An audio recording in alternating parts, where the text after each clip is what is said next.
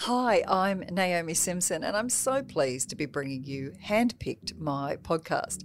Now, the idea is that people get to ask me any question they like. They put me on the spot. It might be about whether to start a business, how to grow their business, maybe even how to save their business. Now, this episode is important. It's that age-old question of how do I get more customers? Sales and marketing are often the Achilles heel of business. I'm really looking forward to our next guest, Andrew, who has a financial mindfulness product. Now, the first thing I want to ask you, Andrew, is where did financial mindfulness come from? Hi, Naomi. Well, financial mindfulness came out of a personal story. About 5 years ago, I was in a dark place, and when I was in the hospital, I was introduced to mindfulness on an app and to do 10 minutes a day as part of my recovery. And it was about the fourth day of doing this, and I'd never done it before. It started to calm me down somewhat. I could think clearer and focus. And I thought, hang on, there's something here. My background is in finance, and that planted the seed of financial mindfulness. Finances and money can cause so much stress, especially for business owners, and being financially intentional is really, really important. I often say, are we being financially responsible here or are we not? So I think that's a really important message for people. But Andrew, I'm here to support you, your business. So what questions have you got for me? How can I help? So what was the best advice you received growing up or early in your career? Well, there's been plenty of people who've wanted to tell me how to run my life, that's for sure. Plenty of people to give me their insights and so forth.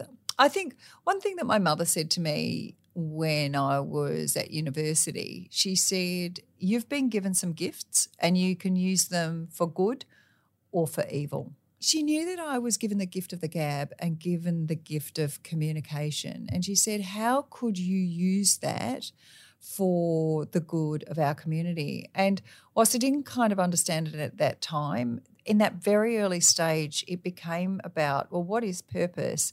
And purpose is about how we give, what we give, not what we get.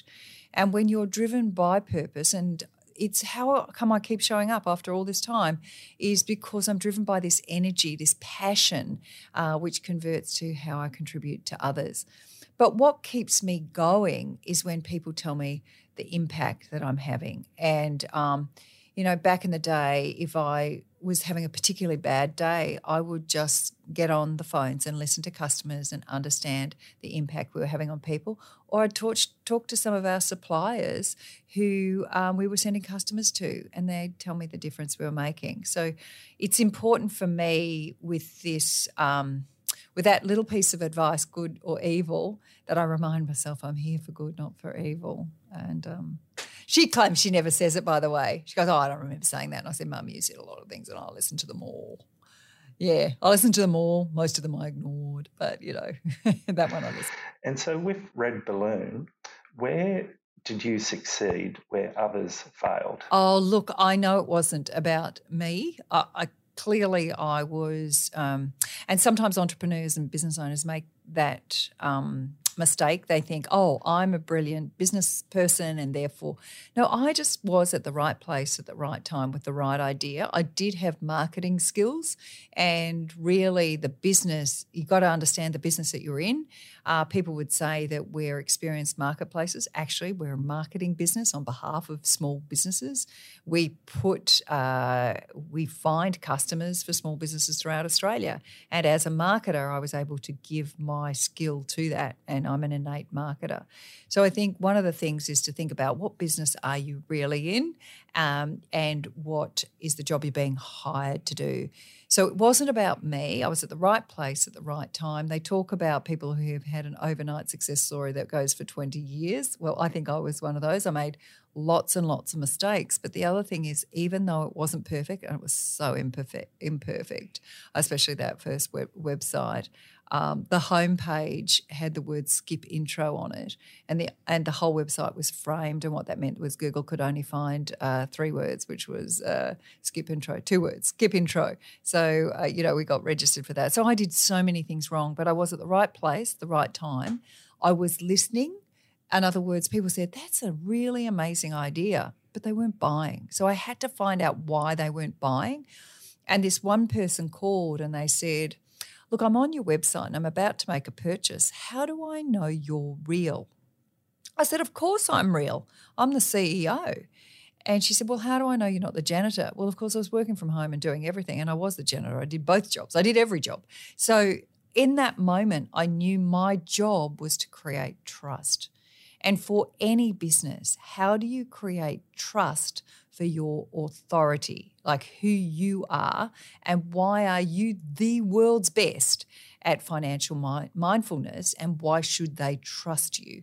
Trust is critical, trust and relationships. And that's what I did well, was build relationships so that in tough times I could call on those relationships. And so trust and relationships. It wasn't about, it was at the beginning of the internet or anything like that. In fact, I think it's easier to start a business now than it was back in the day. Now, with Red Balloon along your journey, what's been your biggest challenge business-wise, and how did you manage it and overcome it? Oh, my biggest challenge. And in some ways, I'd like to know what your biggest challenge is and how we can overcome that, because 20 years, every day I think I've got the biggest challenge I've ever had, but watch me, I will do that. And my biggest challenge now is finding new audiences and new businesses to add to the Big Red Group, and finding more suppliers. So I guess it's not just that it's a big challenge, it's more the fact that I see possibility in overcoming that challenge. And sometimes I don't think I can, and it takes either speaking to somebody independently or just breathing and looking at another viewpoint. So maybe if we think about what is your biggest challenge, or the thing you think is a challenge right now for you, and let's see if I can apply one of those 10,000 dramatic moments I've had to your particular wisdom. question. Well, in terms of putting mindfulness and finances together, I wanted to build an app, a program that helped people lower financial stress. So the app measures and reduces people's financial stress. And we went through concept, prototype, beta, and we released late last year. The app is free, and we measure financial stress by 35 questions, which were developed by our neuropsychologists and finance experts, which captured financial stress from a total perspective that someone experiences. And what I mean by that is we pick up financial status, behavioural impact, social engagement, psychological, and what we do is 7 questions per 5, and we went around the world and tested those questions, and there was a gap that no one actually measured financial stress properly. And an example of that is a lot of people who, let's say you can't provide financially for your family, most people would feel shame and guilt.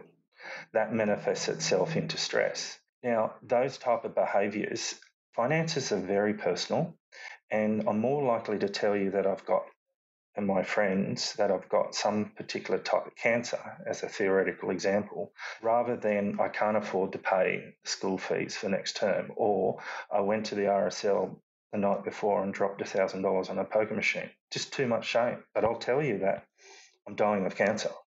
So all those type of behaviours, we capture and measure someone's financial stress on this index. And to really change something, you need to measure it and track it over time so you can see the changes. We reduce financial stress by integrating financial literacy, mindfulness, goal setting and behavioural tools on the big financial topics such as paying bills, managing credit cards, managing mortgages, unexpected expenses, how the budget's coming out, so people can make the next right decision around their money. So I get the fact that you've worked a lot on getting the product right, and you've really thought through how this could support people. But what's the challenge? What is the challenge that you're facing as a business rather than about the product? Because clearly you're driven by purpose, and, you can build it and it doesn't necessarily mean they will come. So what's the challenge you're facing right now, and therefore how could I support you with that? We tried B2C and put a subscription model around the first couple of modules for free. And we realised we didn't have the budget like, for example, Headspace does in terms of marketing to consumers. Then we tried insurance companies, and then we found out that it was too early for them in terms of managing and being a benefit to policyholders. Then we took the B2B route, and the app is free, and we sell to HR decision makers, and the reports coming off that financial stress index show how, why, and where financial stress is playing out. My biggest challenge at the moment is selling more and identifying who those people are and marketing to them. So right now it's a sales and marketing challenge. And as a startup, I've only got limited funds, and it's a chicken and the egg. We know we've got a great product. We know it's going to have a purposeful impact. I help people and businesses in relation to financial stress being the leading cause of stress, but it's taking too long. It's slow, and that's frustrating. I get it. And I think that question is really relevant to our listeners, which is, I've got a great product, but I'm having to buy every single customer one by one. There's a piece of research come out of the US to say that 50% of all of the venture capital funds that go into startups and smaller enterprises is going to Facebook and Google to spend on advertising dollars. And we do know that that is not a scalable business model, that ultimately just buying customers is not going to be what you need. So I do call on the challenges that I faced, because I was facing exactly the same thing. I turned on my website, no customers today, maybe tomorrow. No customers today, maybe tomorrow. I'd spent my money. The way that we got traction was through relationships. It was through who else is talking to those people anyway. There's a challenging question I want to ask you. Are you the person to grow this business? Now, I ask you that because you said you had a business in finance. Now, I'm a marketer and I'm a natural saleswoman. So therefore, that's my strong suit. I do that better than anything else. My weak side is the technology and all of those things. So I have to call on other experts for that. But the one thing I do know is sales and marketing is very expensive, which is a catch-22. You want to have this great marketer, but marketing is a 3-year journey to build a brand and reputation. So I'm asking you this question because I've seen very, very successful ideas become reality when they either merge or work with somebody else who's already speaking to those audiences. Now, I hear you talking to insurance companies and I hear about this B2B model, but getting those appointments I know is really, really hard because everyone's busy. Like this whole notion that we were all of a sudden going to have a great deal of time, and getting people's mind share, if it's not on an agenda right now, can be challenging. So if you were to think differently, say, I've got a piece of IP, where does it belong? Because you mentioned Headspace before. Would it be a module that sits inside somebody else's? Could you challenge yourself to say, I don't have to do this the way that everybody else has? And I think of the inventor who invents the left-handed noodle device and then thinks they're going to get into logistics and manufacturing and distribution, when really they should find somebody who already does that, and they can sell their license and earn a passive income from having somebody else do all of the hard yards. We don't have to do it on our own. So I agree 100% with what you said. So in terms of the skills that I'm lacking in, I'm blessed that I created an advisory committee, and I've got very talented people around me, and we meet once a month and do a proper reporting pack, and we brainstorm what the issues are and how to solve them. Because, as you said, my background is in finance, and yes, I've had this creative idea, and yes, I've got the passion, but business requires a team, and it requires a team of mixed skills. So I lean on them, and they're awesome. I'm not precious in relation to being the CEO of this company. I actually want to get it to a certain level, but I know there's better CEOs who've been and done this before. But I've got to prove that this is not only a good idea, but it's getting real traction and the market wants it. So in time, I'm not going to be the CEO of my own company. I'm not the CEO of Red Balloon, haven't been for 10 years. There's much better ones than me.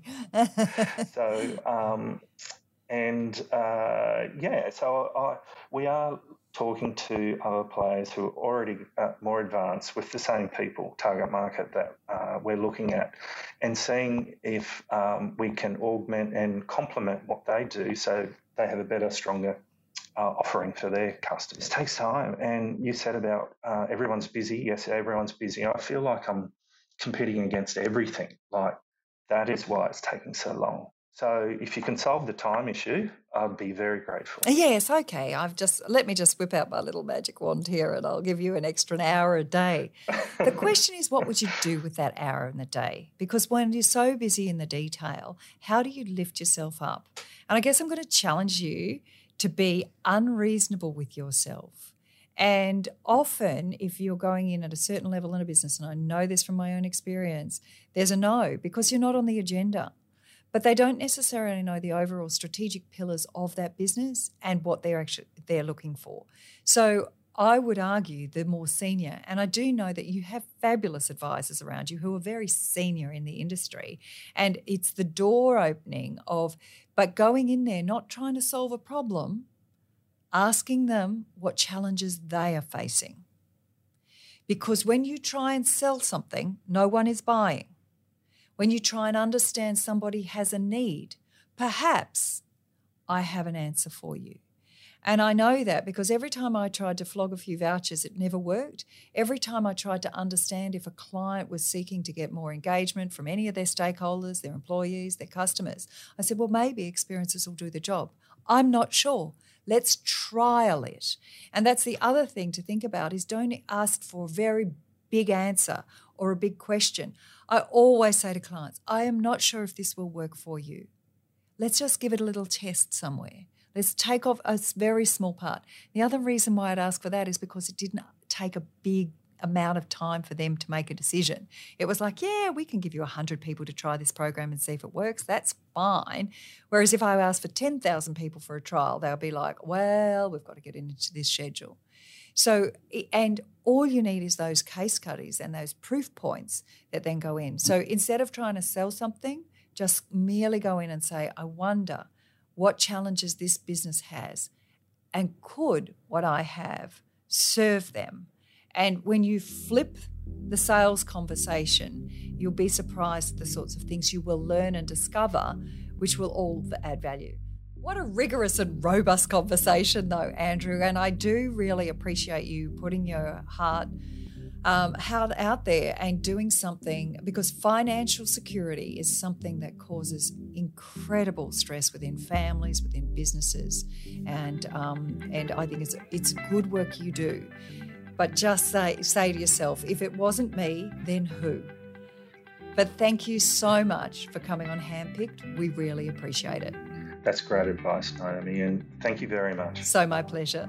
We look forward to seeing you succeed. Thanks, Andrew.